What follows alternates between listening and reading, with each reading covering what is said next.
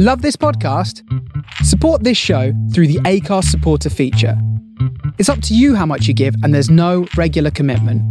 Just hit the link in the show description to support now. Dispatches. He's the man.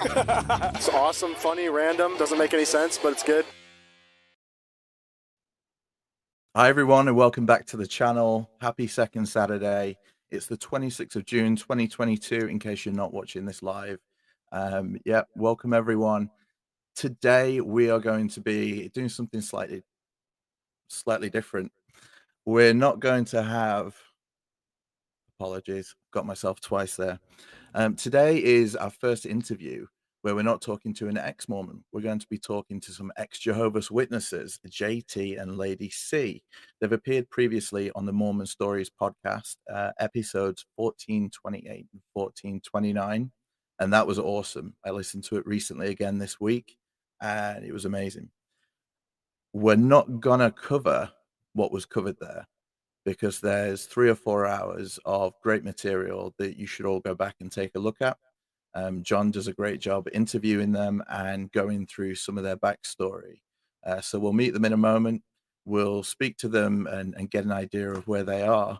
And then we're going to play a little game. We're going to go through some categories and compare Jehovah's Witnesses and Mormons and the teachings, etc., and just kind of figure out in what areas we were the same, what areas we were different, and maybe who was slightly more quirky.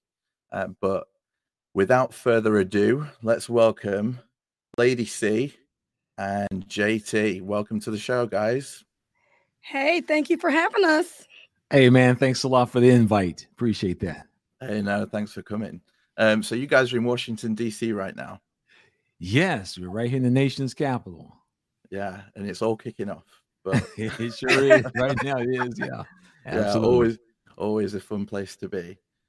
So I said that we wouldn't cover too much of your backstory, but we still need to kind of understand where you stand in the plethora of religions out there. And now I've always said that high demand religion, we're all survivors of the same thing. We just had different old men telling us what to do. So that's a good word. You were both Jehovah's Witnesses, and you both served in leadership positions within Jehovah's Witnesses. Well, women can't lead anything in the Jehovah's Witness faith, so I was more like a follower. Women have to know their place. Wow. Yeah. Right. I remember you were talking with John about an Excel spreadsheet and trying to let a brother know that it'd be much quicker to do something with an Excel spreadsheet, but you had to get JT to go tell him. That's exactly right. Yeah. No, that's Exactly. again, the first comparison, we're not quite that bad. It's not good. It's not good in Mormonism, but it's not quite that bad. So it's As women, we try to make ourselves, as women, we try to make ourselves agreeable, and we try to show that we're following, and you have to just put on that face. There's no resistance. No woman is going to stand up and resist in public, and tell people what they think and feel. That's not going to happen. Wow. No, there's not going to be any no women's movement in the Jehovah's. And the reason why is it's basically a patriarchal style religious belief system. And as anyone who's familiar with the patriarchal style of religion, there are specific roles and places that individuals are assigned, and that's where you stay. Or else you will run into problems. I guess you can try to get out of your role, but you will run into problems. There's no question about that. Yeah, get back in your lane. Yep. No, same thing. Like everyone, if you try and email like the higher ups back in your lane, the email will get sent straight back to your local leader.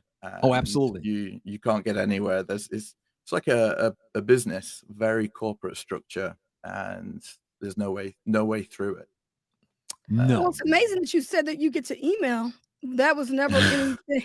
We never had anything like that going on, because I don't even think the average Jehovah's Witness, even elder, knows the email address of the governing body. Yeah, emails are not allowed, basically, like they are in other religions. They're starting to work more with it now, but basically they prefer letters, And when now that they have their secure system, they're now moving more into that. They're trying to bring up to date, but then you only allow certain people can log in. So the email system is rolling along, but for years it was strictly letters. They were actually afraid of the internet. They actually, if you go back when the internet first jumped out with America Online here in the United States, Jehovah's Witnesses were just dogged for being on the internet. They made it a negative thing. And so witnesses were afraid of it. So there's actually a generation of witnesses that are somewhat, even today, they're somewhat uncomfortable with the internet. Of course, the younger people, you know, they're on it. And it's proven to actually be a problem for them. It's proven to be a problem. You know, I used to be afraid of the internet when I was a Mormon missionary, and we were, you know, you get pass along cards. So for yourselves, I'm sure you have the same thing in your watchtower. And on the bottom, it would have the kind of website address, mormon.org or whatever it was at the time. And I used to hate giving them out because I didn't want anyone I was talking to go to Google and type the word Mormon. And I felt like the pass along card was prompting them to do that. Because if you type the word Mormon in Google, oh my gosh, there is so much that comes up that is not nice about the church. And yeah, exactly. And it's the same with Jehovah's Witnesses. You know, the algorithm brings back whatever's there. Yeah. Which includes channels like yours and ours. Yeah, which includes the truth. Well, then you must have known something that wasn't right when you were a missionary, because if you knew there was negative stuff, you didn't want to give out the email address or the website, then there was something that was lurking around your corner that you knew something was going on as well. Yeah. So what before I became a missionary, so in all young men are told when you grow up, you're going to be a missionary. Okay. Yeah. That's like, if you don't do that culturally, it's a bad thing. There's a bad mark on you. You know, it's like the curse of Cain. And so before going on a mission, you have to go through the temple where you do all the secret stuff. So before you can do that, you have to have like classes and stuff. So the internet was pretty new when I was preparing to do that. And I went to Google, or maybe it was like Yahoo or something at the time before Google. And I just put in like Mormons, and I got back something about God having literal sex with Mary, which they do believe, but they don't want to talk about now. Something about the temple and the secret handshakes, and then something about some other thing in history. And I was like, what? I never heard of any of that. So I went to my mum and I said, what about these? And then on Sunday, the bishop took me in and sat me down and told me, and just kind of beat it out of, you know, just said, told me off, and shouldn't be looking there. So I didn't go look again. And I didn't want any of my potential members to go look again either. So that for groups that pride themselves on information, wanting to tell people things, they're oftentimes the first ones to want to shut people down if it's not in their favor. And you would think that, I mean, just realistically, you would think to yourself, wait a minute, if we have the truth, it will stand anything. But that's not how that plays out. It's like, don't be testing it now. Don't be testing this stuff. And the reason why, because they know it's a house of cards. And if you ever seen kids or even grown people build a house of cards, you know it's very delicate. It looks very nice while it's standing. But if you just pull one card, everything collapses. And that's the way these types of religious belief systems are. And that's why they discourage people from actually doing too much digging, asking too many questions and things of that nature. That is a common facet of typically high control groups. Don't ask too many questions. Go sit down, be quiet. Yeah. You know. Well, something the Mormons have been really good at is they've managed to brand everything that they haven't published. So anything that doesn't have their logo stamped on it as kind of anti-Mormon literature. And just anyone, like you give them anything. I could talk to family members and suggest they go read part of actual literature from the church, but because me, an ex-member, is suggesting that, it's bad, so they won't do it, you know, because I'm obviously trying to trick them. Or if I gave them something that just didn't have the logo on it, that's anti-Mormon literature, and that way Satan lies. So they've done a good job there. Yeah. The witnesses the witnesses are kind of unique in that their literature is often time-stamped, much like milk. Ooh. Yeah, milk spoils. And so, as with any supermarket, they'll take it off the shelf. Well, Jehovah's Witnesses do the same thing. Their published material many times has an expiration date, and so they will remove it out of circulation. So every Jehovah's Witness knows anyone who references any published material that is out of date, you basically can shun it. You basically can avoid it. And they will argue, well, that's not the latest. That's not the latest. We talking about the latest. You talking about something that's old. That's old stuff. But they miss the very important point. You say that stuff was God's, and then you tell me it's not God. And that's the part. And that was one of the reasons why we set up our channel the way we did. And we called it what we do. We called it critical thinkers, because one of the things that we observed is that was basically the problem that Jehovah's Witnesses have. Jehovah's Witnesses are not critical thinkers. In fact, the organization teaches you not to be a critical thinker. And the way they do it is because they teach you not to be an independent thinker, which means you're thinking independently of God. But the actual reality is it's not God that many times people are questioning. It's the published works of the uninspired Watchtower writers out of New York. But because they have so merged the two together, God, and we often laugh about this, you can tell a Jehovah's Witness can hear something like this. The Bible says, Jesus says, the Watchtower says, the governing body says, the Holy Spirit says, and they will see no difference. They will, whatever statement is made after you reference that entity, it carries the same weight. Wow. So once you can convince people and that what you say carries the same weight, and the Watchtower stated that, they made the point that you should listen to us as you would the voice of God. So when you got people who are being taught this from a very young age, or they're being introduced to it, and everybody in their circle is buying into this, after a while, it becomes very easy to tell people whatever you want to tell them, and it works. And before we came on the air, my wife and I, we were discussing, these different religious belief systems. They all have a very similar common thread, and that thread is they're either low control or high control, and everything in between. Because what you will find is you examine different religious belief systems. They often have a combination of things that are based on the Bible, and then they have stuff that's made up. Mm-hmm. And the stuff that's made up, you have to view it as if it is from the Bible. And that's what beliefs, especially in Christianity, that's what the belief systems do. And it only varies and differs many times to the degree of how much autonomy they will give their members in terms of making decisions for themselves. And as you move up and down the scale, you'll see in one belief, they allow their members to make decisions on what they wear, how they cut their hair, or where they work at, whether they want to go to school or not, whether they want to do this. Whereas others, they're very strict. You have to wear this. You can't wear this. You must wear a bonnet at all times. And so you see that whole spectrum in religious belief system. And like you said before, you just look at them and you compare them and you see, well, which one has, as some people will say, which one have the looniest man-made teachings, and it varies greatly. It varies greatly.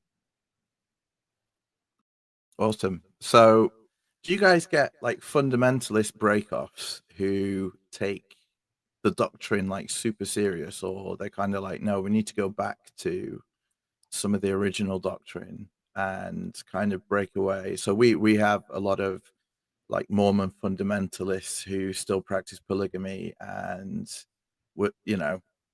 are just in their own compounds and things. Does that happen over your side of the fence? What happens on our side is very interesting. It's almost the opposite. The original believers, the original followers of Charles Taze Russell, they still exist. They're known as the Bible students. Here in Washington, D.C., they have Bible students. They still study what's called the volumes, the studies in the scriptures, the volumes. They still follow the teachings of Charles Taze Russell.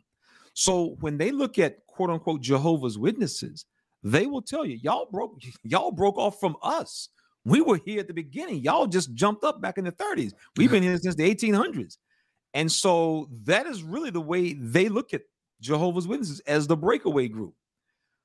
Jehovah's Witnesses look at them as, well, y'all didn't change when we changed. Well, we didn't change because we had the truth. Y'all changed the truth to the false. And so, I mean, that's the type of dynamics. Generally speaking, you will find very few breakaway groups from the Jehovah's Witnesses. In fact, that was one of the things that a lot of former Jehovah's Witnesses were disappointed in with a gentleman. His name was Raymond Franz. Raymond Franz was a member of the governing body, which is with the Mormons, you have the 12 apostles. He was, quote unquote, like that at that level within the organization.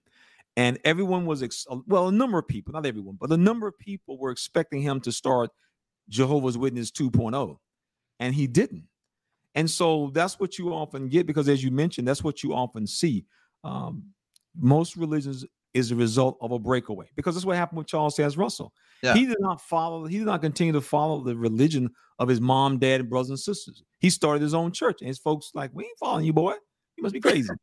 and so when you look back, it's amazing.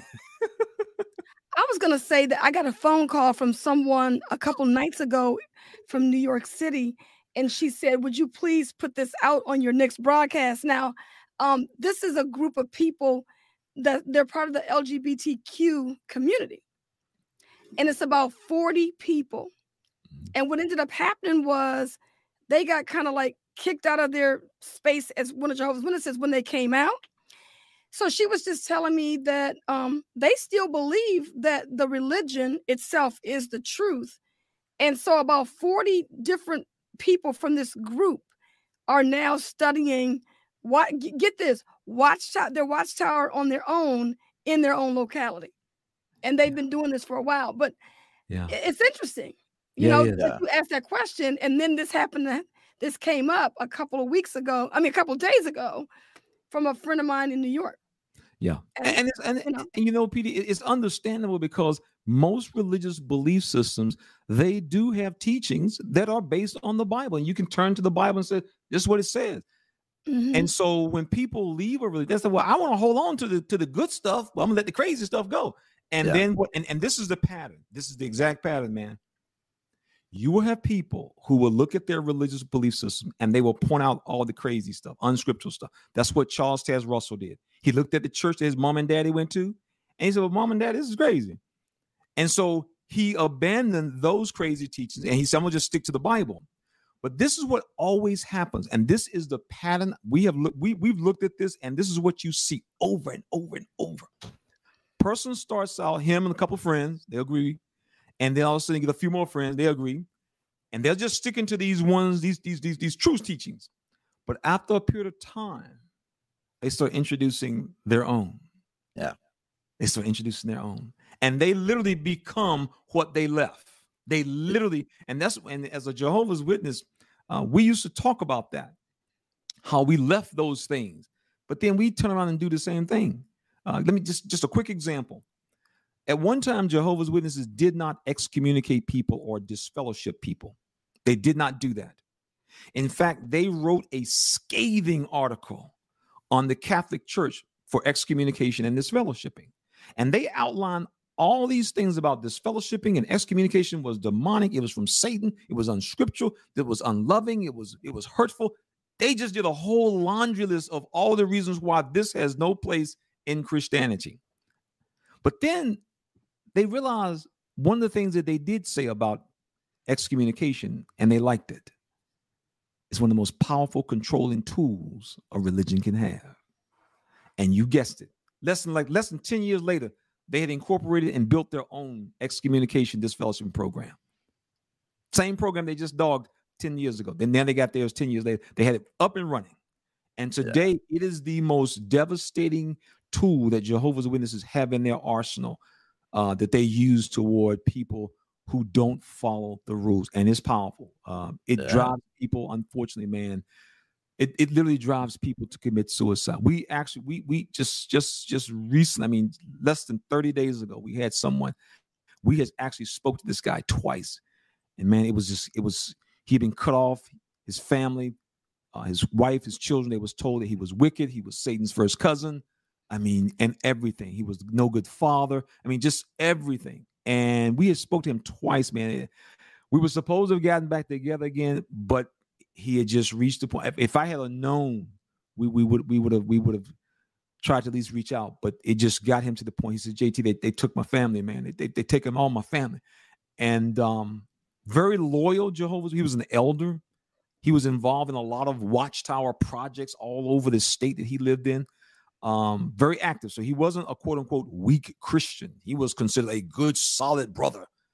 But when he found out certain doctrines and he started inquiring about those doctrines, man, they shut him down like an ATM machine on the third try, and you get the wrong PIN number.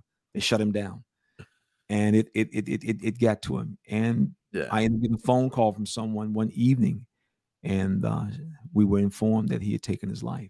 So these high control groups, they're no joke, because they literally have you evaluating your self-worth with yourself and in the eyes of God. And when you have that on the table, man, that's what makes them so dangerous. That's really the thing.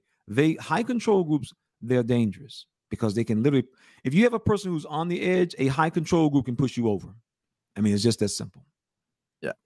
So you were, we mentioned earlier you've got your own YouTube channel, EXJW Critical Thinker, and you've got your website, which is awesome, EXJWcriticalthinker.com. I wrote it down just so that I didn't get the .com wrong. What led you from being a believing Jehovah's Witness to where you are now, to starting the YouTube and the website? And as you say, it's almost like they hold this spiritual gun to people's heads. What made you kind of say, I don't care? Well, you mean how we woke up from the religion? Yeah. Well, you know what? When we look at our lives, we were like in our own home. I would consider us liberal Jehovah's Witnesses, like just within our own life, that we live. In terms of we didn't let them make us fearful of having a conversation.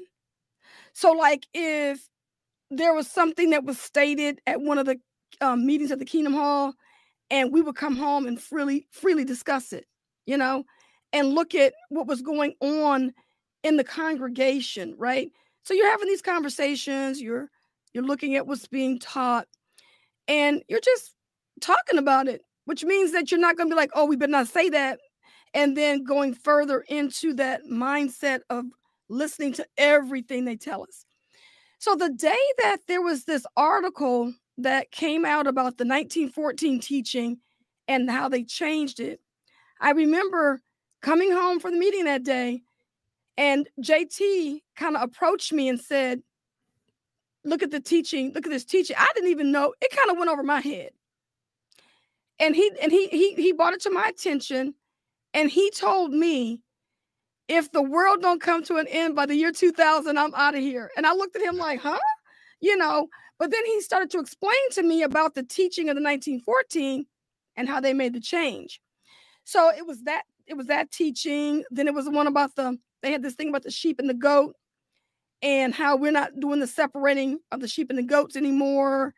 And then we had already been talking about this other issue about alternative service, and how the Watchtower made this hard, fast ruling about you cannot do alternative service in this country if it presents itself. So it's like, oh yeah, you're not going to go to war regardless, but the alternative service issue was like, well, you're not going to do that either. And then the magazine came out talking about, oh, you know what? Well, the reason why you didn't take the alternative service job is because, you were your conscience was too strict, right? So, we're looking at all these things. We're comparing the craziness that's going on in the congregation, the problems in leadership in our organization, in our own personal congregation. And we're thinking to ourselves, wow, then we're on the internet, right? So we were back and forth on the internet, because during that time it was becoming more, fashionable. I really shouldn't say fashionable. It was becoming a norm that this was just now coming about. And of course, we got our computer and things like that. And we were online, and we found an online bulletin board. And JT was up there trying to defend the Watchtower, talking to somebody. And the person told him, go get Crisis of Conscience by Raymond Franz. And read that. And we've talked about this before, so I won't go into a lot of detail. But the long story short is, once he got to that book and he read that book, everything came flooding back to him about all the things he was thinking when he was at Bethel, all the people that Ray Franz was writing about in the book. He knew those people personally, or somebody that knew that person, because some people had already died. But he could relate to everything in that book. And that is what really got us out of the religion. And then later on, and it wasn't until like years later that we actually came out on the internet, because I'm gonna tell you right now, and I'll tell people this. We left Watchtower, and then for the next 10 years, we had our head in a book going to college. And I look back at my life and I say, I don't know if I would do that again, because I spent so much time with my head in a book in the educational realm that when I finally woke up, I was like, where am I? Right? Yeah. But bottom line is, I got through my degree program, but it took us so long because we only went back part-time, and we didn't go every semester. So we finally graduated from college. And then it was my father that got me on YouTube, because he said to me, have you been on YouTube lately? Have you seen all these Jehovah's Witnesses out there?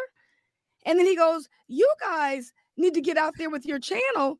He said, because all the information that you got and all the life experiences that you have, he goes, why don't you guys get out there and get your channel going? So we did that, so I mean, and so that's how we, kind of like got online, was my father. He was like out there more than I was. So awesome. Yeah. I think very similar things happen on our side. Joan Galloway just said there, God is the same yesterday, today, and forever. That's kind of a saying that we have. And then until he's not. And until he's not. It's so true. Say that again now. What's that again now? God is the same yesterday, today, and forever. And then, like, you read stuff from, like you said, you're reading from the 1800s, 1900s, and you're like, wow, it's the same God saying the exact opposite thing. I know. I mean, realistically, man, and this is the thing about sometimes when you look at religious belief systems, they will have God, quote unquote, contradicting himself. And so at some point you've got to ask your question, I don't think you know what you're talking about.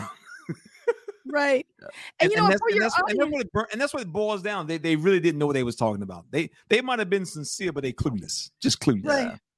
And then PD, for your audience, I better go back and double click on that, because when I talked about 1914 and stuff like that, and separating of the sheep and the goat, what that means is there's a generation that saw the First World War. Okay. In the Jehovah's Witnesses, and that's the way they categorize it. The people that lived during that time or remembered that time would still be on the earth when the end of the world came. Ooh. That was the 1914. That's the 1914 situation. Teaching. Right. Oh. Generation of 1914. Yeah. And so that's when JT was like saying, wait a minute, the 1914 generation, they're like 80 and 90 years old right now. Then they stopped teaching that. Stopped it. Because they realized that they were going to get caught in the time war. The time ran out. Time ran out. And so then we had been preaching, going out and like knocking on doors, trying to recruit people to the Jehovah's Witness faith. And based on this teaching, we were telling people, don't go to college, you ain't got to work meaningful jobs, you ain't got to like save for retirement. Now, mind you, the Watchtower did not actually come out and tell people that. Now, they did give talks from the platform, and they have a newsletter called Kingdom Ministry. I don't know what it's called now, but in that magazine, they would try to steer you to these other facets of life, which meant that you would not be going to college. You would not be looking for a career in the system. You would not be saving for retirement, because these things are futile. Because why? Because the end of the world is so close that there's no reason for you to even be trying to embark on a career in this world. Because what did they say? They said, if you put all of these things in this world, all of your energies into this world, I would not invest in a world that's going out of business. That's the way they presented it. Wow. So you have all these Jehovah's Witnesses that don't have money for retirement. They don't have education. They don't have careers. A lot of people work as handyman, janitors, cleaning businesses and stuff like that. Okay. Well, we treat life like a flyover state. And I think it's kind of like what you're talking about with this system. And it's like eternity. The Mormons, I'm not a Mormon anymore, but they believe in a pre-earth life for eternity before and eternity afterwards. So this 70 years, who cares what happens in this 70 years as long as you're faithful? There's nothing important in this 70 years. You're just flying over. You're not bothered what's in Nebraska. You want to get to California. Fly over. California. It's a flyover state. So, yeah. But they say the knowledge you gain in this life, you will take with you into the next life to build your own planets and Earths. So that's kind of the different thing. So we send people to college to learn because they need to take that with them. To create their own planets in the future. Yeah. But, oh wow, you gonna get your own planet? Yeah, we get the better prize. You got a better prize. We were gonna be we were gonna still be on this earth, and once all the people had died, like most of the people, 99.9% of the people on the planet were gonna die during this Armageddon period. And then we were going to take this earth that was left over and transform it into a paradise. Can you imagine how long that would have taken to get rid of all the dead carcasses and all the construction and all the devastation that this small group of people is now going to have to transform this world into a paradise? Yeah. Well, we're going to get there. We're going to get to Armageddon. But we know each other now. I feel like we've broken the ice sufficiently to play a game. So I've got this game. So we got a leaderboard, guys. Something a little bit different. Cool. Let's check it out. So on this leaderboard, we got Mormons versus Jehovah's Witnesses. Oh boy! Okay? First down here, we've got 11 rounds. Okay, Maven was just asking what to vote for. Anyone watching on YouTube, you'll see in the chat area there is a vote for Mormons or Jehovah's Witnesses. That is the people's choice. As you listen, you can decide which side you think is more kooky or out there. Okay. So that's the bonus point at the end for the people's choice. So as we go down these different categories, we might not get through them all, and that's cool. We're going to let the Holy Spirit guide. I'll show you how we do that in a minute. But there'll be a point for each round. We'll decide between ourselves who kind of wins. You can let us know in the chat who you think should win. And then by the end of it, we'll see who got the most points and who came out on top. It's just a little bit of fun, something a little bit different. But the way we're going to choose, I've got the Holy Spirit spinner right here. Okay. And the Holy Spirit's going to spin this and choose the first category. See, I think this is an awesome, like they should have this at church. Yeah, I'm telling you, right? Like that's what they do for their doctrine. They spin something properly. There you go. Number 3. So number 3, we're going to start with gaslighting. Gaslighting. Awesome. So I think I'm going to go first. Okay. Because we just spoke about getting your own planet. And for years and years and years in Mormonism, we were all told that the whole point in this life was to come to earth to gain a body, to gain knowledge, to prove ourselves worthy of, exaltation, And then after this life, we would progress. And for those that gained the highest degree of the celestial kingdom, which was like the top heaven, because we have 3 heavens, and then the top heaven has 3 degrees within it. So there's like 6 heavens. No, wait, 5 heavens. And then there's hell, which is sons of perdition, outer darkness. But it's all very complicated. But if you get to the top, then you can have your own planet.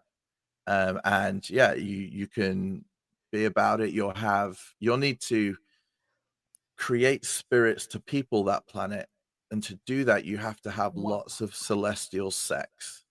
And to do that, because you need to create billions of spirits, you need many, many wives in order to create all of those spirit babies. And that is where polygamy came from, because you have to practice it in this life to be practicing in order to have the many wives in the next life, so that you can make all those spirit babies to send them down to your earth. Now, a few years ago, what the church likes to do is they like to put up like frequently asked questions on their newsroom. So on the newsroom, they put up really quietly a list of like 15 frequently asked questions, and to kind of dispel myths about Mormonism, are you polygamous, things like that. And one of them that was quite shocking to a lot of us, it said, do you get your own planet in the next life? And it started with no, full stop. Ooh. And everyone was just like, whoa, buddy, we were going through all this on the promise that we get to create our own worlds. Worlds without number is what the manuals and the scriptures would say.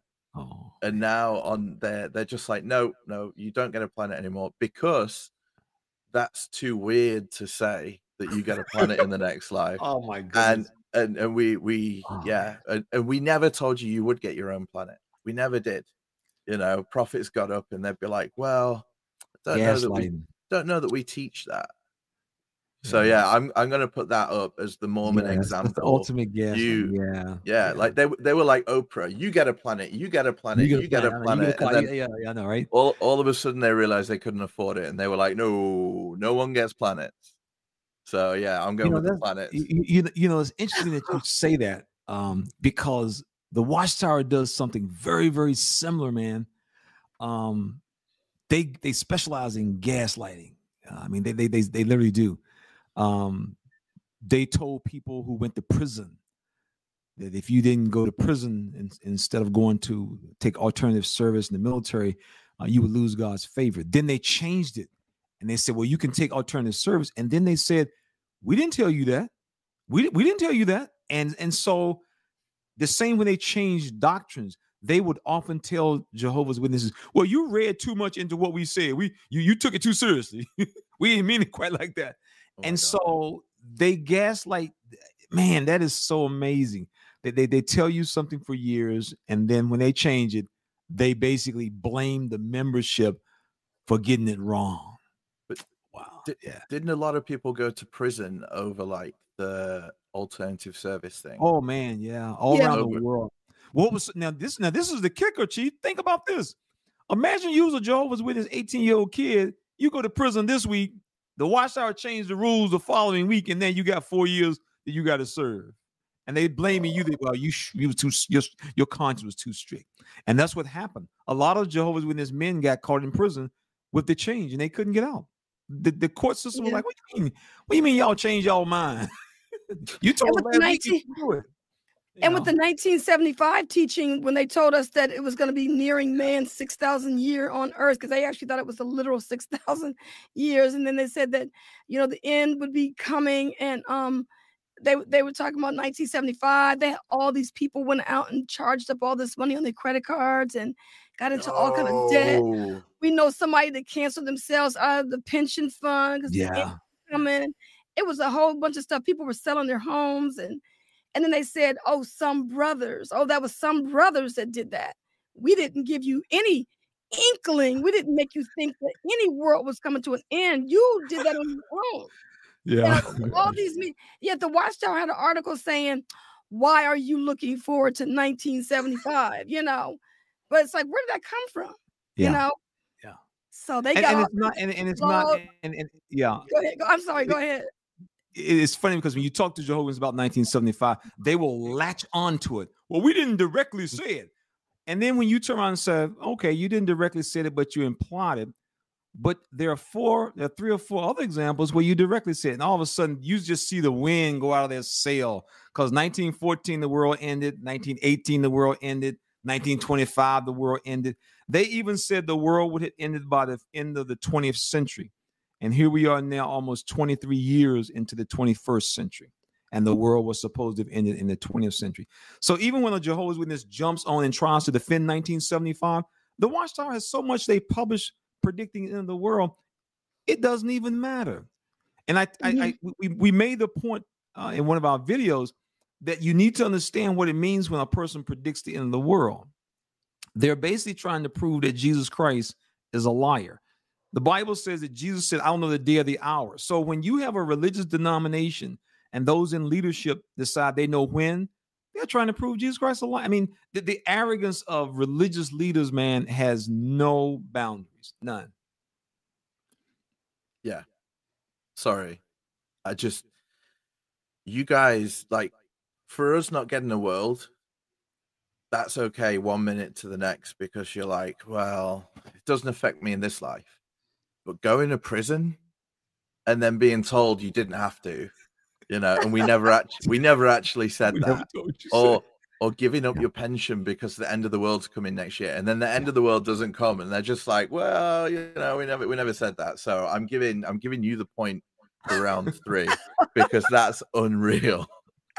Like, they gaslight us about eternal consequences. You guys are on daily consequences. Daily consequences, man. Daily, every day. Okay, let's hit the. I would love to have my own planet, though. Sorry, that is cool. I would love to have my own planet, though. Yeah. Well, would you love all the sister wives, though? No. Yeah, there you go. hey, man, I used to work with this lady. And whenever she was discussing the Bible, she would say, JT, I just have certain problems when it comes to religious beliefs because you always can tell there's a man's hand all up in the background somewhere, And so when you start talking about polygamy, that's the benefit of the man. Yeah, women, no, absolutely. Women, they get the short end of the stick. Right. Okay, let's hit the next. Let's see what we got next. Okay, the brethren are praying. What are we gonna do? Okay, number one. What's number 1? Sacred rights. Now, I've put this one in here, and what I mean by sacred rights is secret rights. Okay, is there anything secret that the Jehovah's Witnesses used to do that only Jehovah's Witnesses were either allowed to know about, or kind of like stuff that when new people come, you're like, we don't talk about that because we don't want to scare them away, like milk before meat? Not really. Yes, it is. They don't talk about shunning. They don't tell people if they get baptized, and they never tell people that if they get baptized and they do something wrong, they're gonna get disfellowshipped or shunned, or if they want to just walk away from the religion, they're gonna be ostracized by the people. We don't talk about that to people. Yeah, but it's not really secret. He's talking about, see, the Mormons, they got the magic undercurrent. This is why I put it in, because I knew this was a guaranteed point. Jehovah's Witnesses can't touch the magic underwear, man. They can't. They can't touch the magic drawers. Because you got, like you said, you got secrets. Y'all got secrets. Yeah, y'all got magic drawers, man. I mean. What would you say? What would the Jehovah's Witnesses say about like Mormons and the temple and stuff like that? What would be the normal attitude? They would look at that as along the lines of something demonic. We live here in Washington, D.C., and there's a temple here in the Washington, D.C. area. You can see it when you drive around. It's beautiful. I mean, and the way it is situated next to what's called the Beltway. It's 10,000 cars pass it every day. Yeah. When the sun hits that thing, man, and they got like the dude with the little trumpet on top. When the sun hits it, man, it will literally blind. You can be, and it will blind you because the sun reflects, the reflection of the sun.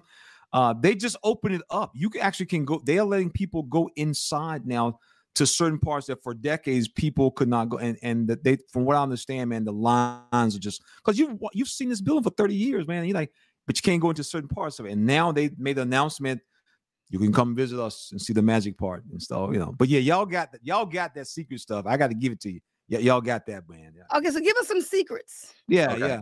Okay. Tell us about that. So, well, I can't tell you the stuff that I've sworn not to say. Okay. Upon, We understand. We totally get that. upon pain of death.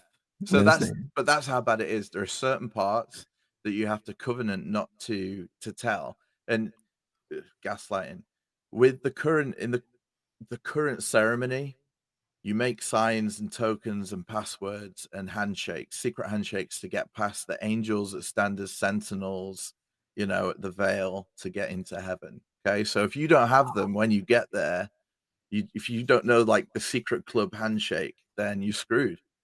So you can't reveal them. They're Masonic handshakes, okay? Because Joseph Smith was a Freemason.